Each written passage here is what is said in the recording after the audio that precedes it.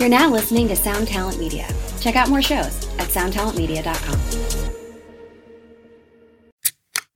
This is the Jabberjaw Podcast Network. Visit jabberjawmedia.com for more shows like this one.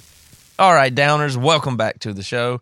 I got to tell you, I have to apologize if you see some irregularity in the Break It Down schedule. I get very out of sorts sometimes with Keeping Up with Bad Christian, and the Labeled podcast is doing super well. And I like to record the show live, and sometimes when you record the show live, you have cancellations and things that don't work out, and then I'm stuck some weeks or time with no episode, and then we have the holidays coming up. So bear with me, and we will. I'll always do this show as much as I can. I'd love to do more episodes per week at some point, but right now I've been a little bit covered up because I'm doing many things, one of which is another Emery tour. Emery's going on tour in January, and we're going to be playing in Florida. Florida's somewhere we hadn't been in a while, and very excited to announce and say that As Cities Burn is going to be with Emery on the next tour. Those guys are kind of got some new stuff going, some new material, and they're going to come out with us, ride with us on our bus, and it's going to be a riot. So if you're in Florida, I think the tickets are up now. If not, they will be, I would say, tomorrow.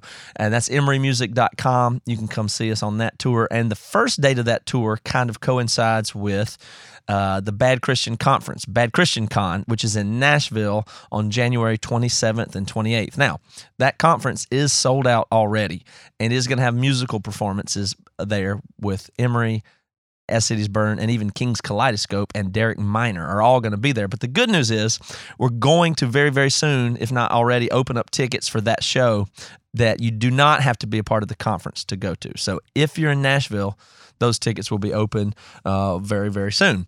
Now, I also want to say thank you to Rockabilia, who is a sponsor of this podcast and a bunch of other Jabberjaw shows, or Jabberjaw as a network, I should say.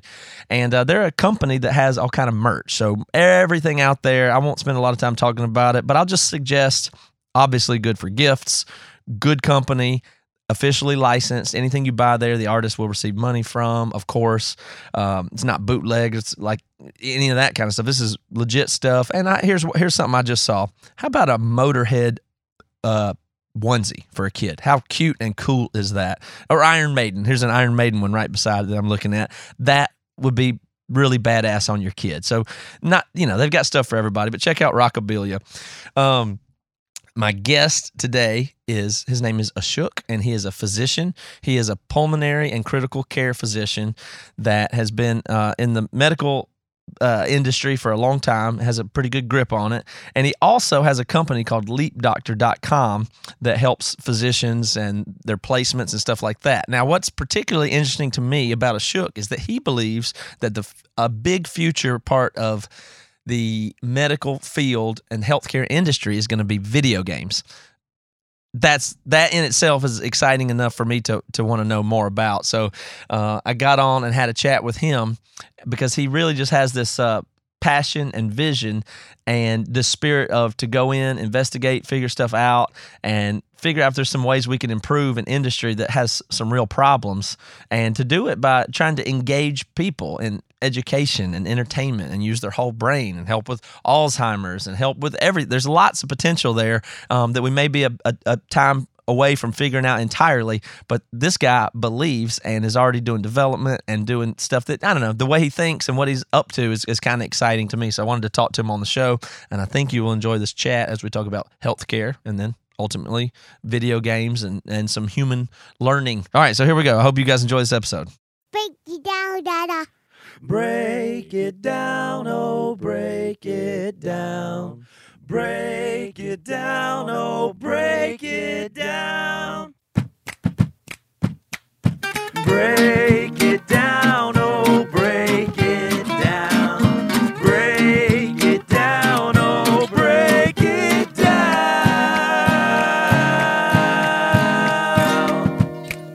Let's make color. Yeah. Well, Ashok, this is an interesting conversation to me because you are working in some fields that I feel like are interesting and have some real curiosity about and don't know that much about. So that's kind of what I do on the show here a lot of times, is talk to people that, know more than me about stuff that I find interesting. Particularly, I love to speculate and think about the future and stuff that could happen or might happen. It's just for some reason a really comfortable place for my mind to be. And the other component of it being healthcare and medical stuff, that's something that I almost know nothing really about, the healthcare system.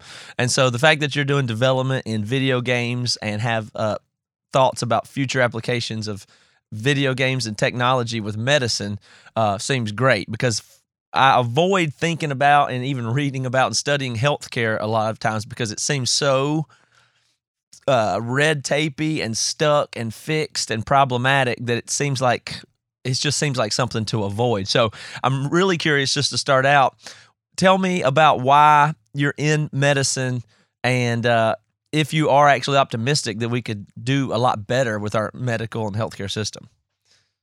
So, Matt, I'm a physician. I'm a pulmonary critical care physician. I've been for the last 10 years, a decade. Medicine is an awesome area to be in. You get to help people. I mean, that's what we all are here for. And I'm very optimistic about healthcare. I mean, I got to tell you, I know we read a lot of negativity about healthcare and how there's a lot of red tape, but that's also where all the solutions can be found. If you have the ability and the desire to fix it, you can. A lot of changes are happening right now. I mean, just recently, CVS bought Aetna. I saw that. Aetna is an insurance company, and CVS is now getting into the healthcare field with its primary care medicine. Now, those two giants combining is going to change the entire landscape for healthcare. Well, see, that's a good place to start right here, because I saw that headline. My wife said, she said CVS bought Aetna for like $59 billion. I don't know what the number was, some amount of $1 billion like that. And she looked at me and I was like, what do you want me to say? Is that good or bad? I don't even know. Like, is that supposed to be a bad thing that they're buying them up, or is it the way you're saying it now sounds like it's a good thing. It's going to open up new possibilities. Well, or something? What it does is CVS is looking at preventative measures. How can we help the patient before they actually get sick? As a pulmonary critical care doc, I see patients when they're really, really sick. Can we get their blood pressure under control? Can we get their diabetes under control? Can we get their cholesterol under control? Even before they end up with a heart attack or congestive heart failure. And the hope is we start that by primary prevention. That's what CVS is saying. CVS is saying, look, if I partner with this insurance company, Aetna, or buy it up, what we can do is we can get these patients in, and any corner, any street, there's a CVS. You can go and you can be seen, whether it's a nurse, whether it's a doc, whatever. And so a lot of focus is going into us primary care prevention. So it's not only Aetna, it's not only CVS, Aetna. You're talking about Amazon's getting into the space, Apple's getting into the space. A lot of big companies are starting to get into the space. They see that there's a lot of opportunity for growth and improvement.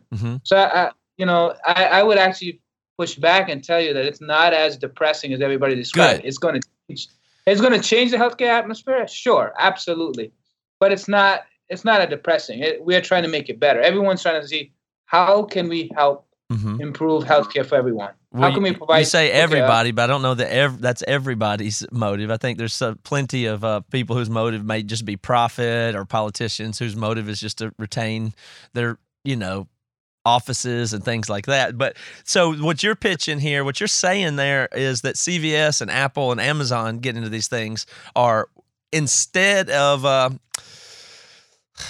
don't let me put words in your mouth, but you're talking about technological solutions versus insurance and government run things to make it better. Do you have an opinion about that? Is that, am I on the right? One more time. Let's try that again. What's the question? I'm saying is you're optimistic, but it sounds like because of technological solutions and other, things like CVS, Amazon, people like that getting into it, as opposed to the governments and the insurance companies and that kind of stuff. Do you see those parts of it as a problem, or do you think even in those, do you see the government as a helpful thing? I mean, are you more into, gosh, I'm botching my words here, but I'm saying some people are more into the free market and the capitalistic and the technology solutions and that kind of thing versus more legislation and getting better political stances and mandated healthcare and these kinds of things. Yeah, before getting into all that detail, what I tell you is that everybody has to participate. The government has, its role is to help everyone get insurance, to help all the people, United States people or people of America have health care. Whether it's a right or a privilege, I don't know the difference. I don't know. But what I do know is when you're sick, you need someone. And so we got to figure out solutions together. Whether it's free market, whether it's government, governments can't red tape too much so that the free markets can't survive. The free markets need to learn competition is a good thing. I mean, I truly believe in competition. At the same time, there are some rules and boundaries that the government could create for everyone so that we provide the best care we can. Otherwise, there's always, like you were saying, some of us are not in it for the best interest of the patient. Right. We're in it for ourselves. Those are the areas where the government can help regulate a few of the rules. But other than that, I truly believe the free markets can make it happen. I mean, when we're talking technology, we're talking about now even virtual telemedicine, telehealth, which is essentially what we're doing right now, is talking over a camera. Very similarly, a patient could easily be seen by his doc or his nurse or his physical therapist. Absolutely. I mean, you're doing it right. Are you doing it wrong? Are you doing it correctly? Are you taking your medicines? All those kind of things can be done very easily now. So technology has a huge role in improving healthcare. It really does. I think I've been reading some books about artificial intelligence and stuff like that, and it seems to me that there will be machine type diagnostics and things that will be very effective, in the near future, where you'll be interfacing with computers and machines that may then kick you to a doctor only if necessary. That's definitely a possibility. The possibilities are endless. Right now, where they are with artificial intelligence or machine learning is what we are trying to figure out is what patient is most likely going to come to the hospital or is most likely going to get sick. Can we meet them before they get sick? What demographic can we look at? I can tell you right now, working with a large healthcare corporation, that's one of the things we're looking at. How can we make sure that the patient is taken care of not only when they come to the hospital, but when they're out in their communities? Can they see their their kidney doctor or their heart doctor or their primary care doctor? What's missing, and why are they coming back in? So a lot of what you're describing, artificial intelligence, the early part of it is just machine learning, trying to learn what's going on with the population. Can we start looking at that first? And then later on, you're right, we'll start building on other things. But I think that's where we are in this phase right now, is collecting that data and then analyzing that data and trying to see how we can keep them out. So with the data, it's the kind of thing where, do you think it'll also be a thing where it empowers? Do we need to empower the individual to understand their healthcare more, or is it the kind of thing where, I've heard a lot of physicians complain about stuff where people just Google or WebMD stuff and think, well, there's the information, I don't need the doctor. But is it also better to empower people and give them sensors and have them be able to read their own levels of glucose and be able to check things and have more, everything starting from Fitbit to internal glucose monitors, stuff like that? Is that going to be a step of it? Is having the person be able to do manage their, because when people say preventative healthcare, a lot of times what I think it sounds like to me now is exercise and diet and education. But you're saying, is there more hands-on type ways to be empowered about your own medical situation? Medicine's changed a lot, but at the same time, it's still docs, I think even the past and today this is a partnership. We're working towards keeping you healthy. It's in your best interest and it's in my best interest. I want to see you healthy. That's why I went into this profession. So if I can give you the tools that you need, so you can keep yourself healthy, and I don't mean just diet and exercise. I mean, that's simple. Everybody knows if you diet and you exercise, you're gonna feel better, you're gonna look better, you're gonna hopefully avoid a lot of the conditions. But what does diet mean? What does exercise mean? What do those things actually mean? Right. And I think those are the roles where I don't think you cannot replace the doc or the nurse or the physical therapist or occupational therapist or respiratory therapist, but they can help. It can be a partnership. It's more a partnership now than it's an authoritarian kind of view. Now, in terms of you're talking about Googling your diagnosis. Go ahead. Googling your diagnosis is not an issue, but you miss a lot. There's a lot of space that's missed in between when you're reading an article. You don't consider you get honed in on a diagnosis, which may not exactly be a diagnosis, may not exactly be a case, and that's where the specialists or the physician or the nurse practitioners' expertise comes in to guide your care, not just a population, just a general article. It really does. It doesn't do too much. It doesn't. It's not favorable just to look at that article and not consult with someone who actually understands it and can relate it to you.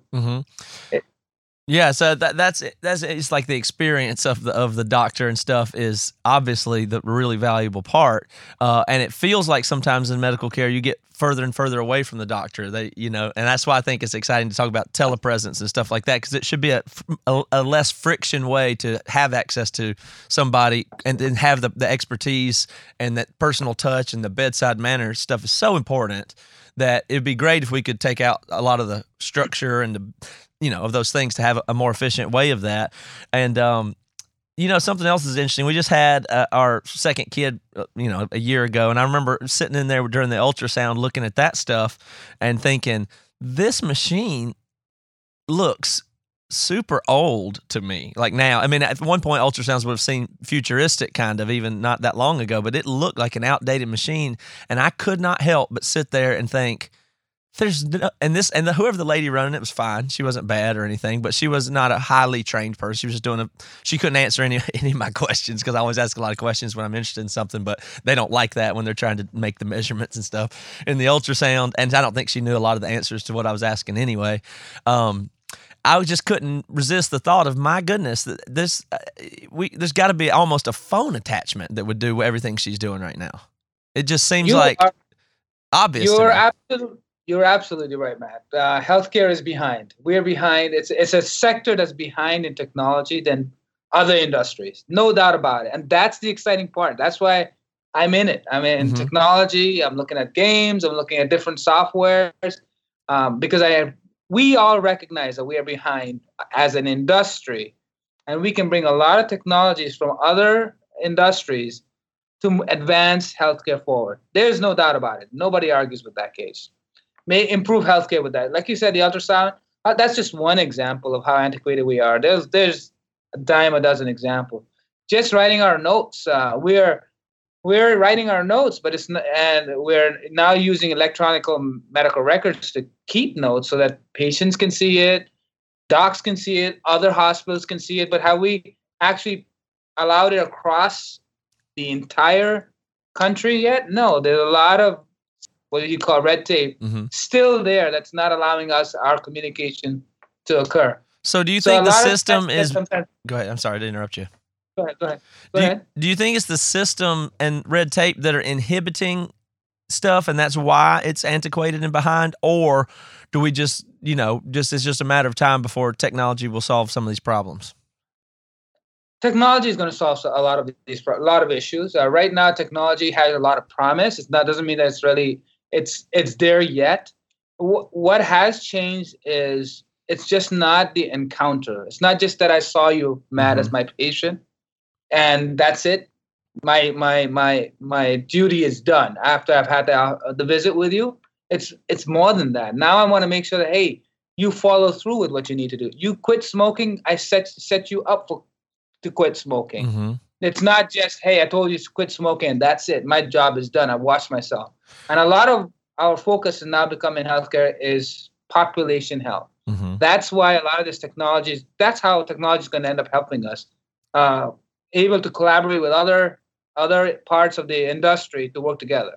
So I'm going to call what you just said there, and there may be terminology for this, but I'm going to understand that to myself as that almost sounds like what I would call relational medicine versus transactional medicine. Then, like you're going to be, you have a relationship and an ecosystem of your health as a permanent, ongoing management system of your life. Absolutely. And that's where the government's coming in, because the government's saying, look, it's not enough for us for you to do transactions anymore. I want you to be better than that. I want you to make sure that working in partnership with all of the players and the patient, we have an understanding of improving that person's lifestyle, their healthcare. That's where the government's role comes in. Okay. It's set a general guideline so that everybody's following that. Mm-hmm. But prior to that, we didn't have that. Prior to that, it was transaction. Well, how do video games fit into all the stuff we're discussing here? Is why I'm really interested, and I don't understand how that fits in, but I'm excited. And that's it. It's a puzzle. There's so many parts of healthcare that are puzzling. We don't have all the solutions. None of us have a solution. And video games, everybody loves video games. There's no doubt about. I played video games when I was a child. I still continue to play it. Not as much as I used to as a child, but I can tell you that it has affected my life in some shape or form. And what I realize is that, and I am very confident, is video games can help solve some of these puzzles. Mm-hmm. Where video games have shown a benefit or value in the past, a lot of the things that we use, a lot of the scopes, whether it's a colonoscopy or it's a bronchoscopy, a lot of the mechanics, the hand mechanics, people who play video games have a definite advantage over people who. Yeah. And that's you just mean with the just in the simple act of using the interface. Yeah, the fine motor skills. Yeah. Absolutely. Wow. And even surgery is starting to move. Surgeons now are using robotic surgery. So now they're just, instead of actually opening up the belly, just making 2 or 3 incisions and using trocars. And on the side, they're actually controlling the robot to do the actual surgery. Those kinds of I can eat those skills can be learned a lot easier, a lot quicker, a lot earlier in life. I believe video games has already created an area or a space for that already.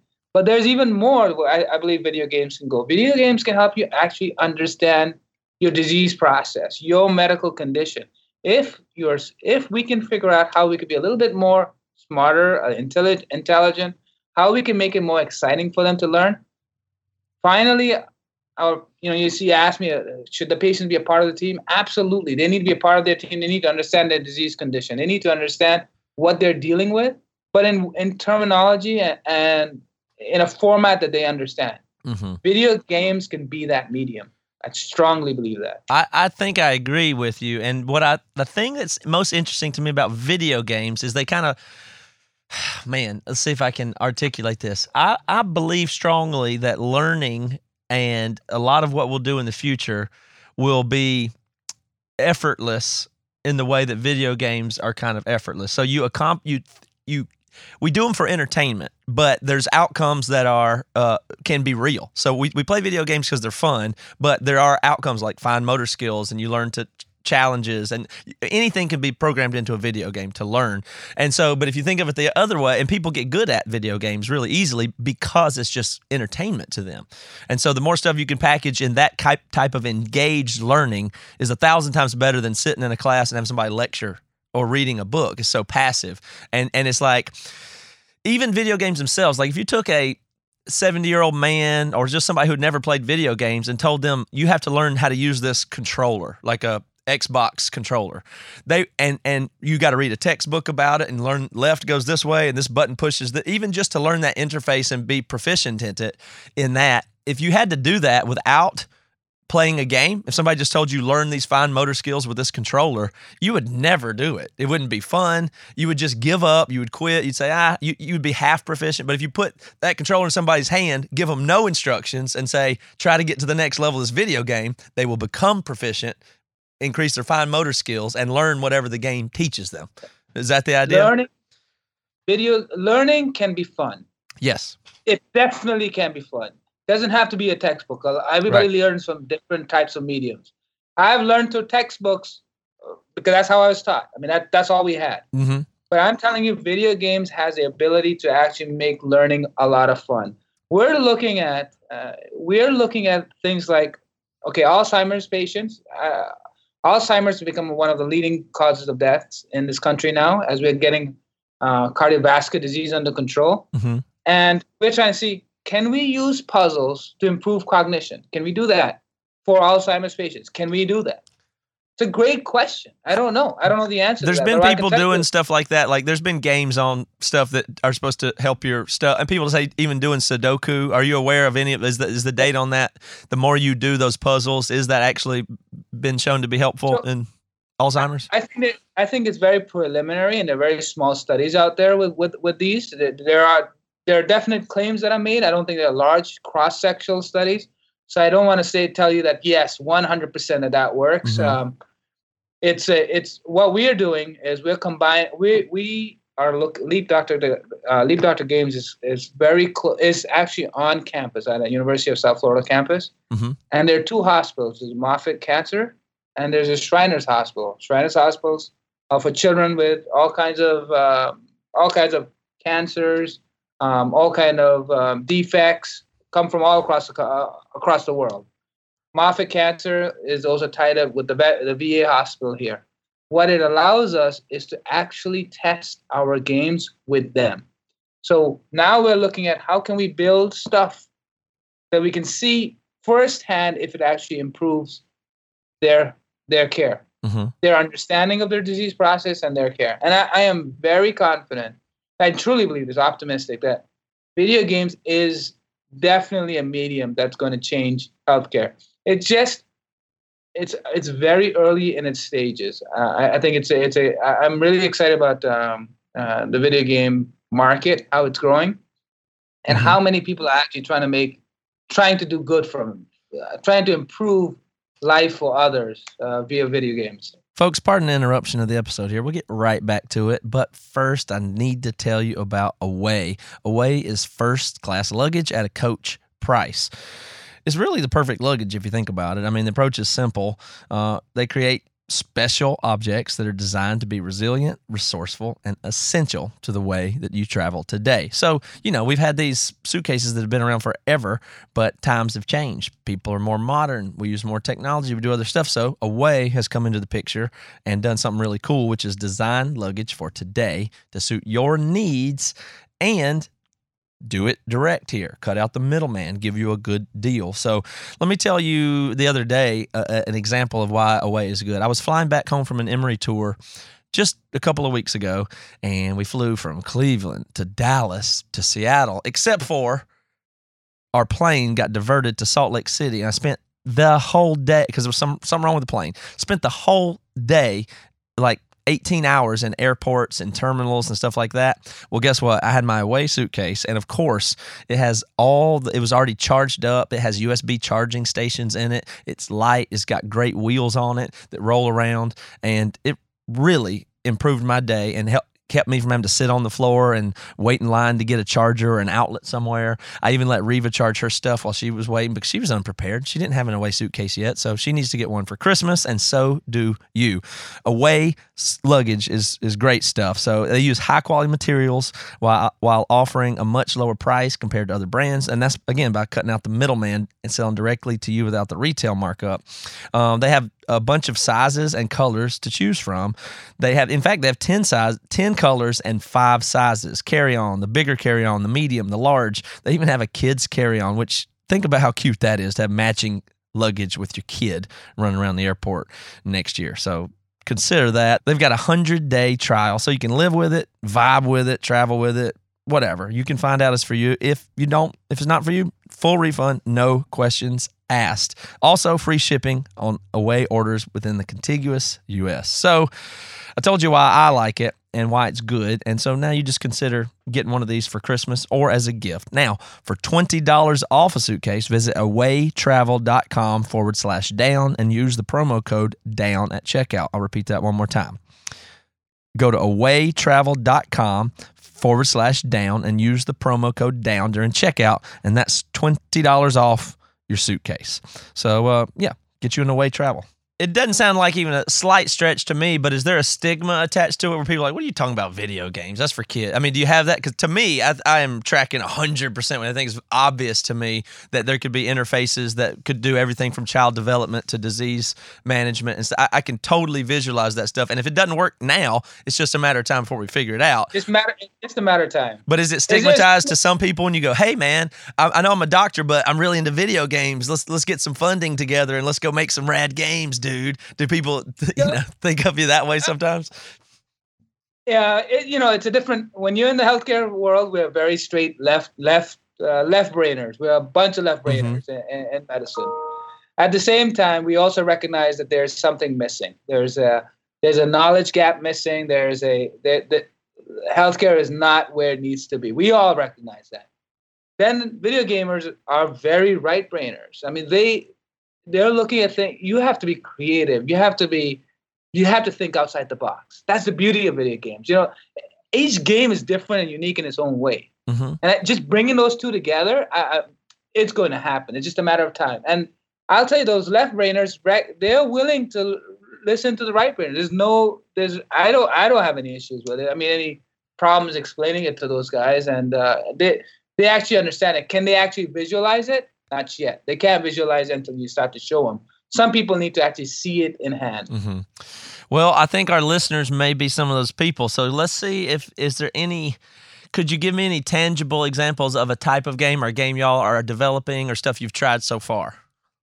Okay, so we actually started developing a video game about a year and a half ago. That's when we started this journey. And when we initially started, we were creating. I was asking my developers to create these games scratch. Hey, let's create, the emergency department scene or the room. How can we make it better for everyone? How can we make it more efficient, more proficient?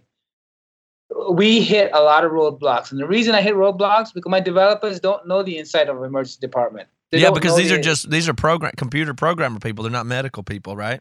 Correct. Yeah. And so I said to them, you know what? Let's do this. Let's prove that we can develop a great game first. Let's just do that. Mm-hmm. I just want to say, it's hard enough. Can we develop a great game? Yeah, because if you can't do that, how are you going to get someone excited about healthcare and teach them and educate them? So we created I'm really excited about this. It's Crystals and Curses. It's a puzzle game. It will help with cognition, but I can't prove it to you right now. I haven't actually demonstrated in randomized trials yet, so I can't tell you that. But what I can tell you, Crystals and Curses is a puzzle game. It's got 7 worlds. Phenomenal art, phenomenal music. I mean, the game itself, I'm really proud of. We actually got accepted to PAX Rising. Oh, nice. Yeah, that's the video game conference, PAX. PAX is a big video game. I just learned about PAX themselves. My gamers all know about it. But that's our start, our first step into the video games to say that, hey, we are there. We are present. We can do this. We can have an impact. And as soon as we get this, now we're going to start to look at how can we improve cognition, but instead of not only improve cognition, but how can we now start to tailor it towards healthcare? That's where we're going. Right now, we're at the point of just proving concept.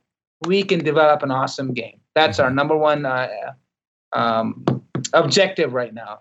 Our number 2 objective is going to be how can we improve people's lives once we know how to make games. Yeah.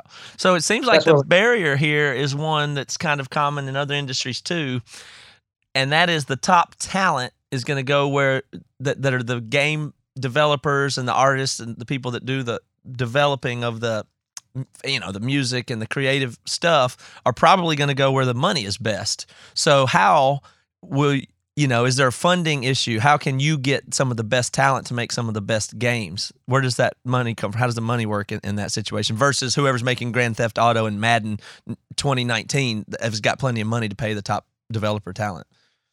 Sure. I mean, you could tell me that it's a big challenge to pay the top developers, but I tell you that at Leap Doctor Games, everyone has to be passionate. Number 1, they have to be very passionate about what they're doing. And number 2, we're trying to help people. We're trying to improve people's lives. That's my 2 very fundamental blocks for hiring anybody. And I can tell you that the guys I have and the girls I have are second to none. I mean, these guys are top. I don't think I can find a better developer or better talent. Could I possibly lose a talent? Maybe. But I always tell them that if you're really that good and you're really that passionate, you're really out there to help someone, we will succeed. There is nothing to be fearful of. I mean, yes, it's great to see a big name, Madden or Nintendo or whoever else, but you as an individual can make a difference in another person's lives. I've seen it firsthand, and the developers are developers, my promotion guy, my advertisers, my videographer, all of them are very passionate about helping others. That's number one. And then their skill set matches that passion. I'm not afraid of the talent. We have the talent that we need. There's no better talent. And are you guys a private, Leap Doctor's a private company, I guess. But is there things that are nonprofits or grants or anything like that in the stuff you do? So we are working on a grant. We're working actually on two interesting grants. We are a private company, absolutely, but you can also apply for grants. And we are actually partnering with the university with some of the grants. One of the grants is going to be for students, STEM students, people who want to go into the healthcare field, science, technology, engineering, mathematics. How can we get the underprivileged kids excited about those subjects? How can video games help them learn better? And so there's a grant out there that we're focused on and trying to get so that we can prove, and it's what this game does, prove, one, that we're in the right space, but two, how we can help them.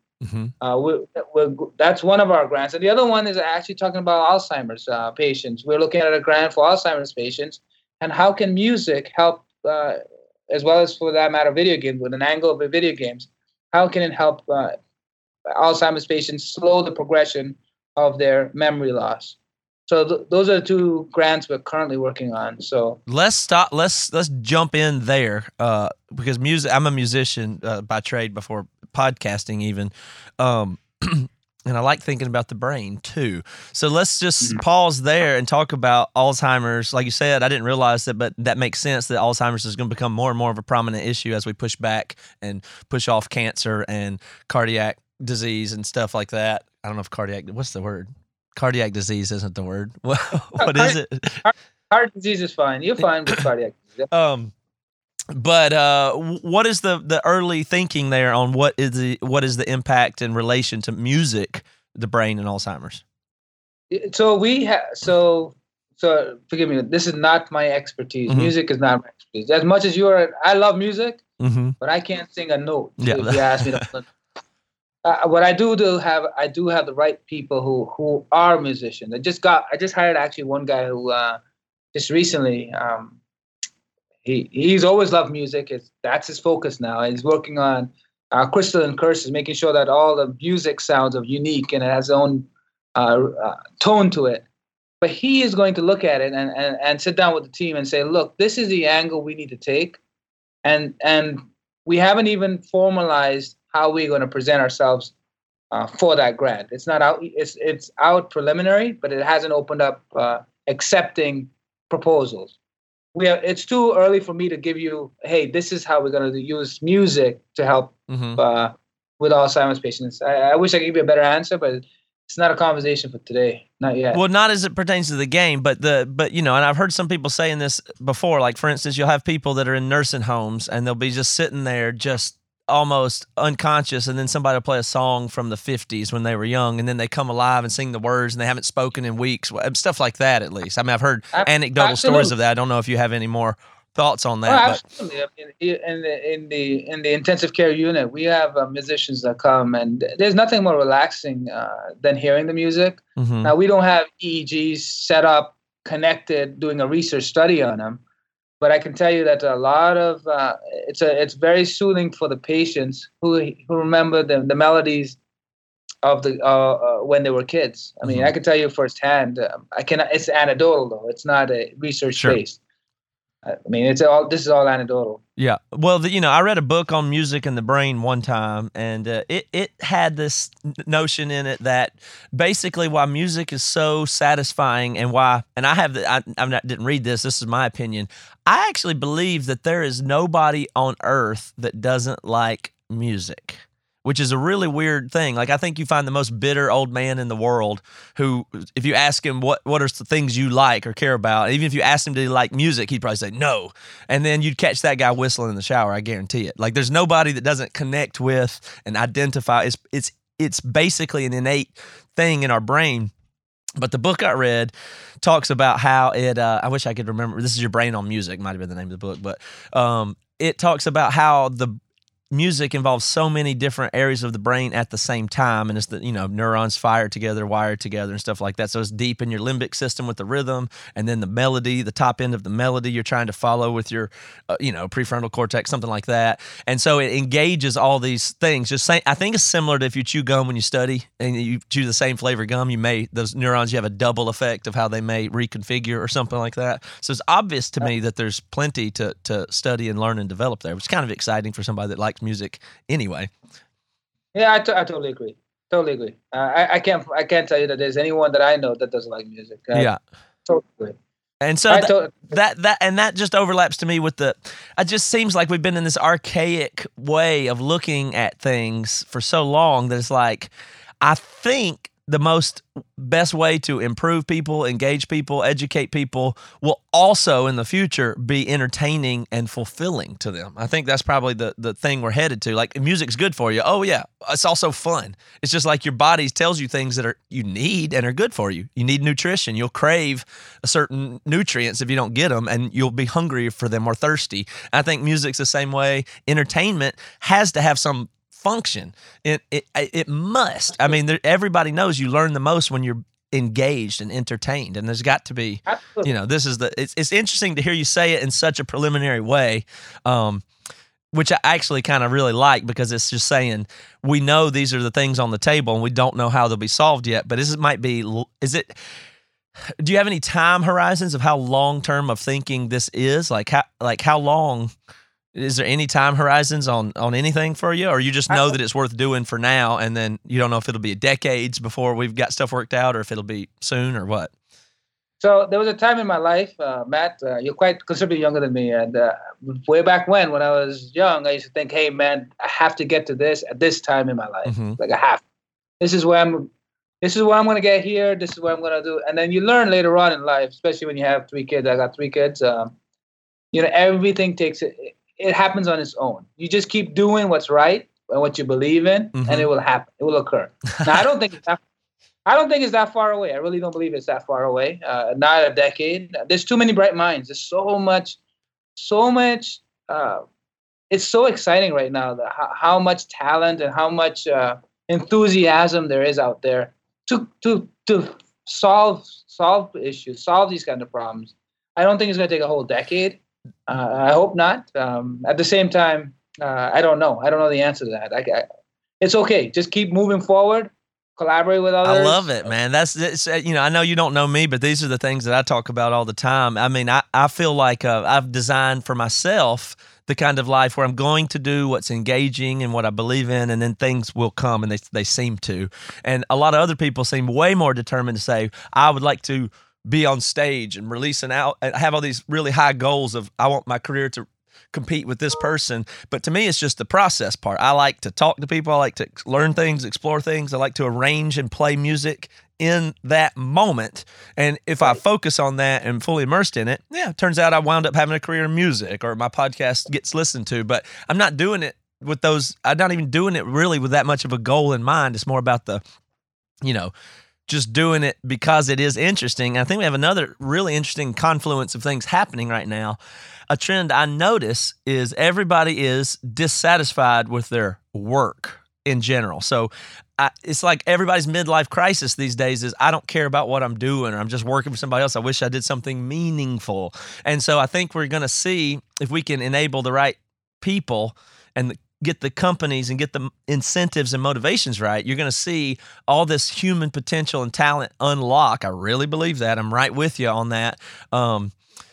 If we stack the right people in the right places that have the right passion and care about certain things, we should be able to solve a lot of problems and fulfill people who feel empty working for some dumb company that does whatever. So I think hopefully this works. And then I heard a talk yesterday that adds to the problem, but I hope we'll figure it out, talking about how all the top talent in the world is working for, the Google, Microsoft, and Amazon, and they're just trying to sell advertising, which sucks. But I think we've proven what you can do with a lot of talent and all these things. So, man, we're just to shift those pieces around, shift the incentives, like get past this advertising attentional model of technology and start to get people fulfilled, solving problems together that they're interested in. My goodness, you can't imagine the potential of that. I'm telling you, Matt, you're 100% right. Do something. No, as long as you're passionate about what you're doing, and you're doing it for the right reasons, sky's the limit. Sky's the limit. It really is. And I'll tell you, the guys who are working and the girls who are working for us right now, they're not working for me. They're working to make the world a better place. That's it. That's what they're all working towards. The game that we're coming out is just a small taste of what we can do. I'm really, really proud of it. I mean, these guys, when they show up at PAX Rising, they said January 12th to the 14th. Mm-hmm. I'm going to tell you, they're going to make a big splash. And we're a small company, but just because they did it out of passion and love, everybody will. You can feel it. You can feel that kind of passion when someone's working. And you can't fake that. You just can't fake it. It's not possible. Well, this is pleasant to talk about, given that a lot of things are pessimistic these days. I mean, a lot of people say doom and gloom, and I fall in and out of that because, I'm a skeptical person and, kind of a scientific-minded skeptical person at heart. But in the long term, I'm right on with you as being optimistic. And then I get back dragged into like some really depressing things about humanity and, the current way that things feel. And sometimes I get worried that our species is flawed fundamentally. But it's fun to talk to somebody who can kind of think. I don't know that you and I are right. I just know that we think the same way. That's all I'm saying. I don't know if we got the right answers or if it'll unfold the way we hope it does. But yeah, I mean, I gotta tell you, man, you could live in the gloom and doom, but how you're shortening your life and you're not enjoying that life. I mean, why? I think that working together and thinking positive and moving in the right direction, that's what we need. We need people who solve problems. That's right. And that's what a video game is, right? How do you get to the next level? How do you get past Donkey Kong? Yeah. How do you go faster in Mario Kart? Whatever. Right. I mean, and I'll tell you, life is a lot more pleasant and more enjoyable when you're on the optimistic side. I'm not saying that you're not negative sometimes, but I like to see my cup half full. I want to see my cup half full, not half empty. Thanks, but no thanks. Yeah. I mean, it's really about designing your own life. You're going to probably be more likely to solve a problem if you're enjoying the problem you're trying to solve. And not, problems feel to us like negativity or bad things, but you can also look at them as opportunity, I suppose. Yeah, call it an opportunity, call it a challenge. Yeah, I mean, everybody likes solving a Sudoku puzzle. Like, it feels good, I guess. I mean, it just feels good I think our work as humans is really about I really think it is about the process, not the destination. People always say that, but it's kind of, I don't know if people really get that. It really means that, like, on a day-to-day level, being present, solving a problem. I don't know if we have a higher purpose, really, than just solving problems that are in front of us. That seems to be the most satisfying thing. I think that's why people like, I don't know. I mean, it explains a lot of things, but it's you kind of, I didn't know this. I wasn't thinking this is how we would talk on this episode, but you've got my brain back into a positive vibe. I had a week last week where I was into a bunch of social media and negativity. It was a real bummer, and this is really exciting. I gotta tell you, the most satisfying thing in life is to help someone out. Mm-hmm. I'm telling you, and it's priceless. I mean, I can tell you, I take care of people who are dying or close to death, very critically ill, and a thank you, or someone I see in a driveway, in a fast food store, or a grocery store, or my mechanic the other day. Recognize you and say thank you. That's all. I mean, that's what life's about, helping someone else out. It really is. Once you figure that out, life is going to be so much, you're going to be blessed. You're going to be blessed. Well, is there other stuff you'd like to tell people about your company, Leap Doctor, or anything else? I don't know if you're trying to raise awareness or support or anything in any specific arena other than just... I think the only thing I'd tell you is that, and this my gamers would tell me, is make sure to mention crystals and curses. Remember the crystal curses coming out. Release date is actually going to be PAX Rising. Okay. And it's a puzzle game. And if you love the game, sign up. Twitter or whatever. Just check it out. What platform is the game on? It's gonna be an app. So it's gonna be on the Android. Okay. It's gonna be on the Apple, and it's also gonna be on Steam as well. And it's called Crystals and Curses. Yes. It already has a Facebook following. Okay. That's a great place to check it out. But you could see the passion. There's no microtransactions in the actual game itself, and this is our first entry into games. We're excited. We really want to change it. We really want to change not only healthcare, but we want to change the video game too. Video game. This is really. awesome. So don't download the app and game and expect it to lower your blood pressure or anything, obviously. But it's know that if you participate with this game, you're contributing. Would you say that the people that do play will be contributing data and user feedback toward helping refine and develop what will eventually become more medically pertinent and useful games and stuff like that? Is that the idea? Like you start with this and get feedback and user data? Or? I can tell you, if you could solve those puzzles, man, you're a smart guy. It will improve your cognition. Okay, so it is designed to directly improve cognition to play the game itself. Yeah, I can't make it. I can't. You see, if I told you that that's exactly what it does, then I would not be. I would not be talking like a physician or a healthcare. Yeah, understood. We don't any claims that I don't have the research behind it yet. Yeah, but you'll be. But to play it, we'll be contributing to that research, is what I'm saying. Yeah, what I could. I don't know. We're gonna get the analytics. We're so early on. We're just getting everything together. This is our first time, so we're gonna see as it plays out. What I can tell you is the game is really gonna test you. This is not an easy game. This is something that you'll be really challenged with. And if you're a true gamer and you like puzzles, this is the game for you. I mean, this is one of those games that you'll be like, wow, what it has. People paid attention and did it out of love. You can see the passion just flowing out of that game. That's how beautiful this game is. Well, I'm excited to do it. I don't play a ton of games, but this one is definitely one that I'll check out. It's Crystals and Curses, and you said it'd be like middle of January it'll be available, but you can find it on Facebook now. Well, you can actually subscribe, so you can start seeing the pictures and the characters and the worlds, all that kind of stuff.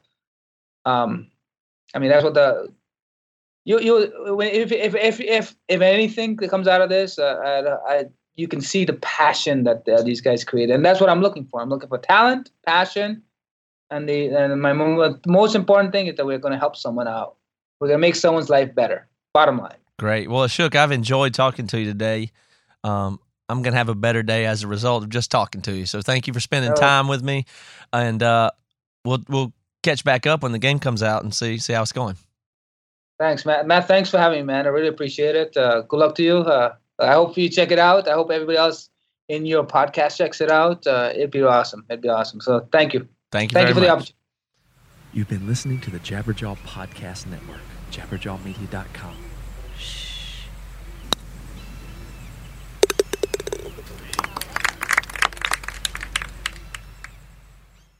Hey, this is Chris Swinney, formerly of the Ataris and currently host of That One Time on Tour, part of the Sound Talent Media Podcast Network. Have you ever wondered what it's really like on the road? The highs can be euphoric, but the lows can be crushing. Join me every week as I chat with industry pros about what it's like living out their wildest dream and, in some cases, their worst nightmare. Past guests of the show include members of NoFX, Pennywise, Bad Religion, and more. Listen and subscribe at soundtalentmedia.com. Hi, I'm Emma. And I'm Joe. And we're the Professional Book Nerds. 2 Mondays a month, we interview authors and talk about their upcoming books, what drives them, and their go-to order at the cafe.